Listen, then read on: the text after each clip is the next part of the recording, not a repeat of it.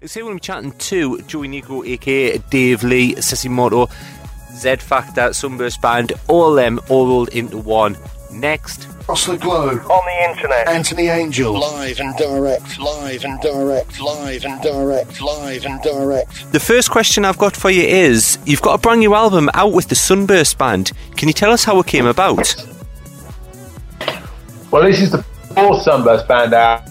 The first one was in 1998, and that came about because I'd done a couple of 12 inches as Sunburst Band. The first one was called Sunburn EP, which had tracks like Garden of Love, Monte Carlo, Delicious, and I guess it was quite sample driven. It was around the time of the first around the early days of things like Phase Action and the Idiot Boys, and I wanted to do something with a bit more of an organic disco sound, but though it is all quite an organic disco sound, it's quite sample driven.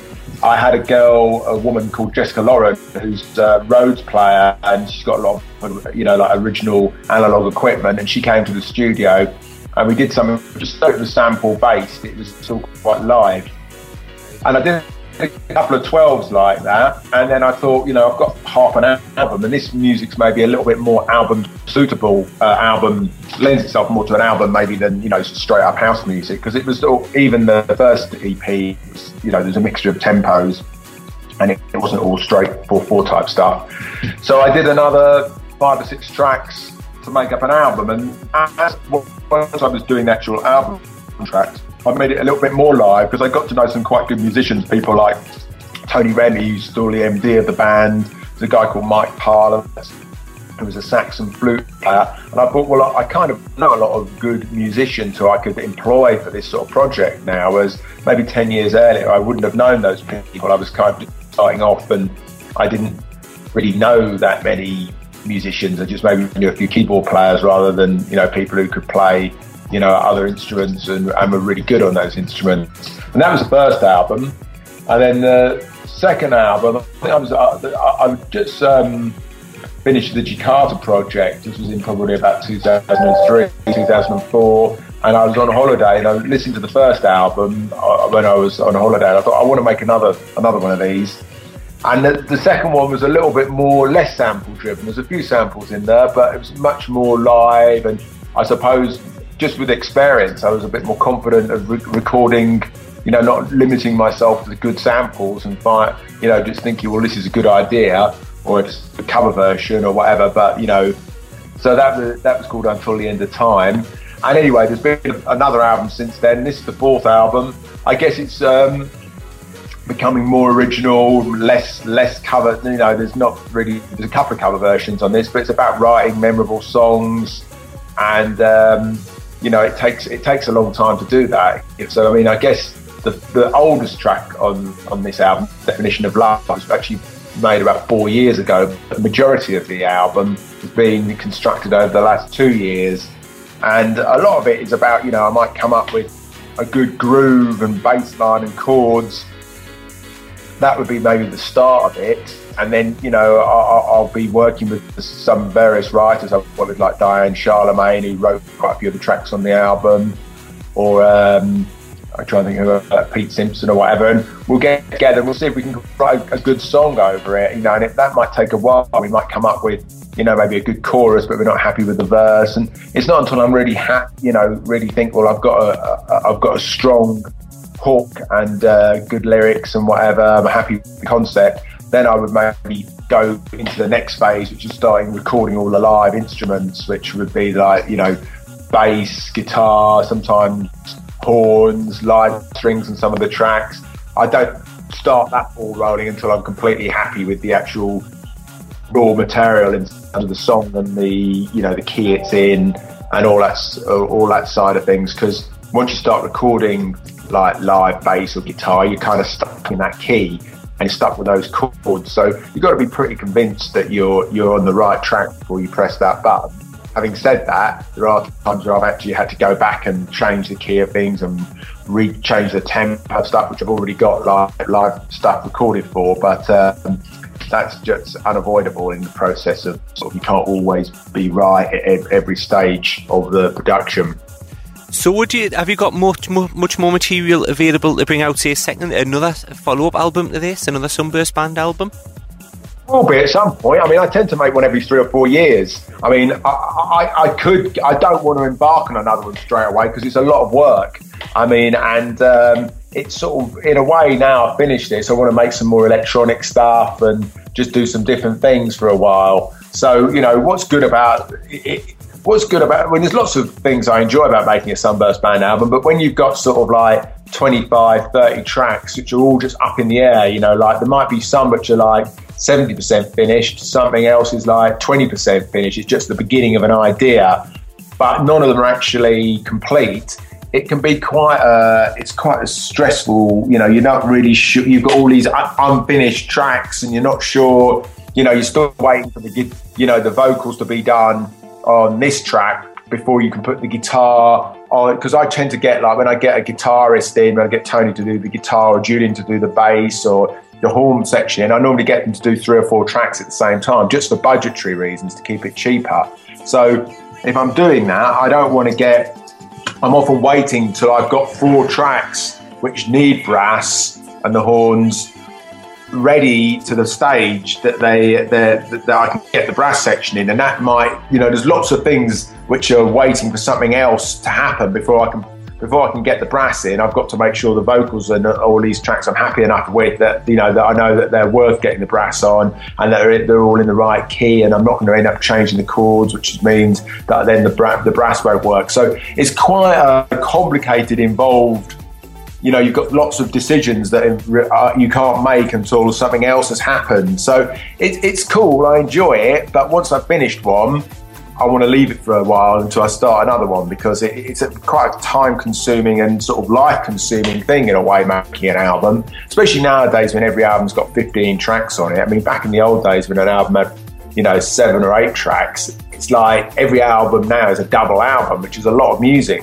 So, yes, I will, touch wood, I will make another one, but not for a few years, you know, not for, you know, I would say 2015 will be the next Sunburst Band album, or 2000, because it's a lot of work, and in a way it stops me making the more clubby stuff, which is what realistically is, you know, keeps my name out there in a certain field and for DJing and all that, and I like making that, but so I like to alternate, you know, so I'm not making an album constantly, because it's a very time consuming, and like I said, sort of like takes over your life while you're doing it.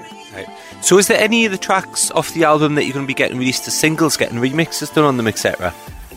Yeah, I mean, that's always happening. I mean, we will release probably remixes of a lot of the tracks. I mean, we've already had Andreas Sarg did the track Take It to the Top. He did a more sort of deep house, sort of, I guess, like a sort of jazzy metro area type version of that. And then this guy, Opalopo, who is Swedish, well, he's Hungarian, but he's based in Sweden. And he did a re-rub of 1960 Watt recently that did very well. He's just done a sort of boogie type remix of In the Thick of It, which was the first single. At Jazz is doing the track When the Lights Meet the Music, as is Sean McCabe.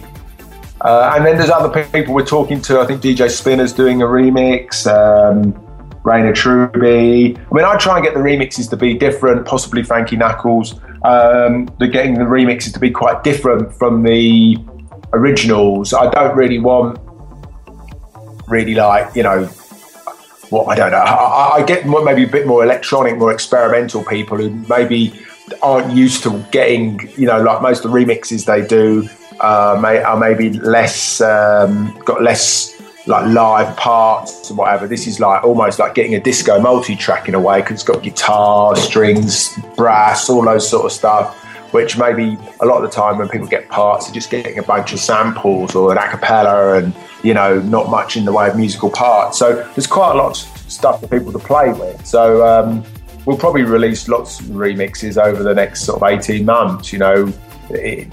That's one of the good things, I suppose, about doing this sort of album is it's very remixable, you know. So how did you get in contact, and how did you make contact with the vocalists you've got on the album? Did you approach them, or did they approach you, or did you admire their work from a distance, that type of thing? Depends on the vocalist. I mean, people like Diane I've been working with for years, Pete Simpson. You know, Diane is someone who I've always... She sang on a track by Satoshi Tomi called Inspired, which I've always liked. And I got in contact with her. That was probably about 5 or 6 years ago.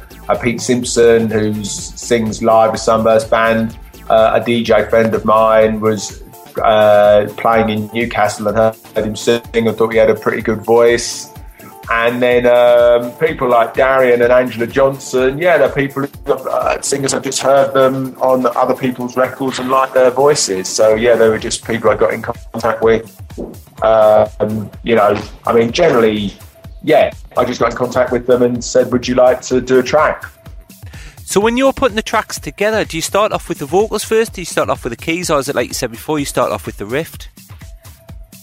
Depends on the track. I mean, if it's a remix, you start with the vocals. That's what you're getting from the record label. It's normally the vocal. That's the priority. That's the thing that's got to stay in the track. Vocals. From one of my own tracks, it could be anything. You know, I mean, it might be a bass line, it might be a chord progression, it might be a sample. You know, it just depends. It's a starting point, and sometimes you might even get rid of that at some point. You might think, you know what.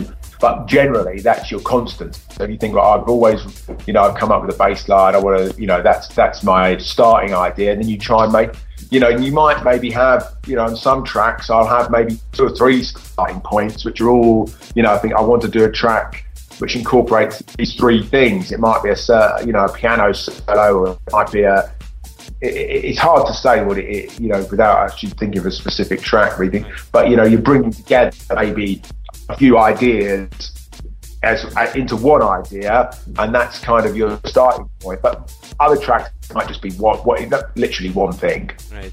It might be a bass line, it might be a horn riff. It could be something you're thinking, I want to, you find a sample, that could be your starting point. Or it could be, you come up with a keyboard, bass line on the keyboard. Or you might be, you listen to an old house record and you think, I want to do something like that. So maybe you program some drums and then you maybe come up with a sound, and then you start, it really depends on the track, So, I mean, it's not, but whatever it is, that's just your starting point, and then you develop it from there. It might move a long way away from that, and sometimes it doesn't, It depends on how strongly you feel about the original idea, and if you definitely want to stick rigidly to that. So out of all your equipment you've got in the studio, what would you say is, which bit do you keep on going back to? What's your favourite bit of equipment? Well, I mean, there's lots of bits of equipment which are, good in different ways. I mean, like, obviously the main hub of the studio is the computer, which is a Mac. And that's what, if you didn't have anything else, you could still make music just on the Mac, which is what a lot of people are doing now. Lots of people are just making music totally inside the box. So that is, if someone said if you could only have one thing, it would be the computer, because I know I could still carry on making, that's something you could still do everything inside. If you're talking about a bit of outboard gear, something like the Juno 106 is a great keyboard, which is quite a versatile keyboard, for lots of, especially for synthy type stuff where you want those sort of 80s type stabs, and it can be quite good for the top end of bass and for pads and whatever. And it's something like, I've got these old Valve sort of, and supposedly like they're called tubes, and that's just something you can do that walls things up and gives things a sort of nicer, more vintage sound.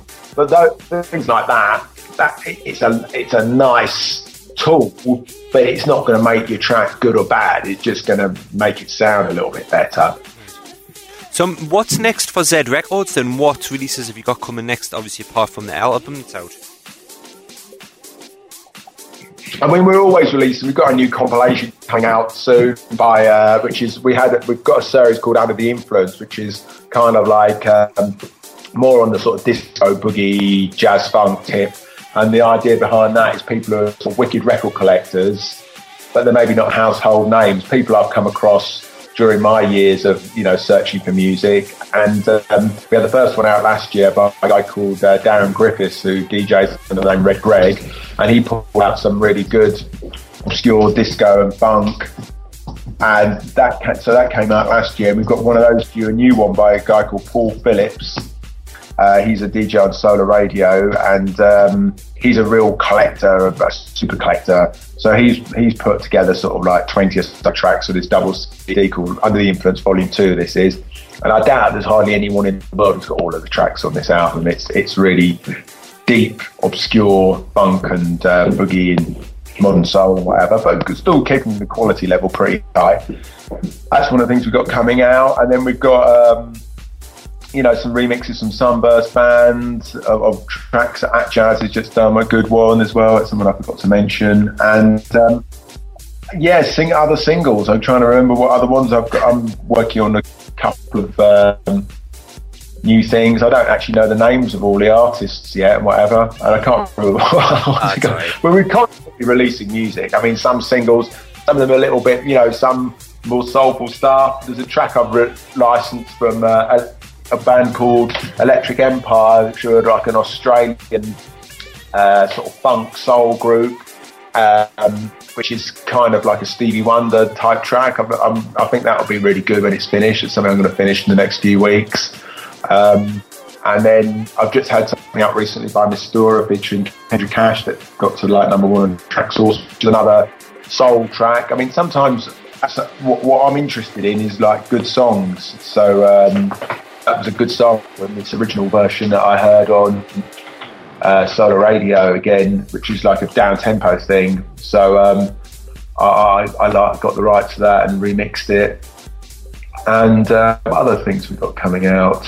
We've got lots, we're trying to put out quite a lot of compilation albums digitally. We had one out called New Disco Days, which was kind of more the things, just putting out those digital comps. They just really help, generate income for the label, basically. That's the sometimes I think people probably wonder why.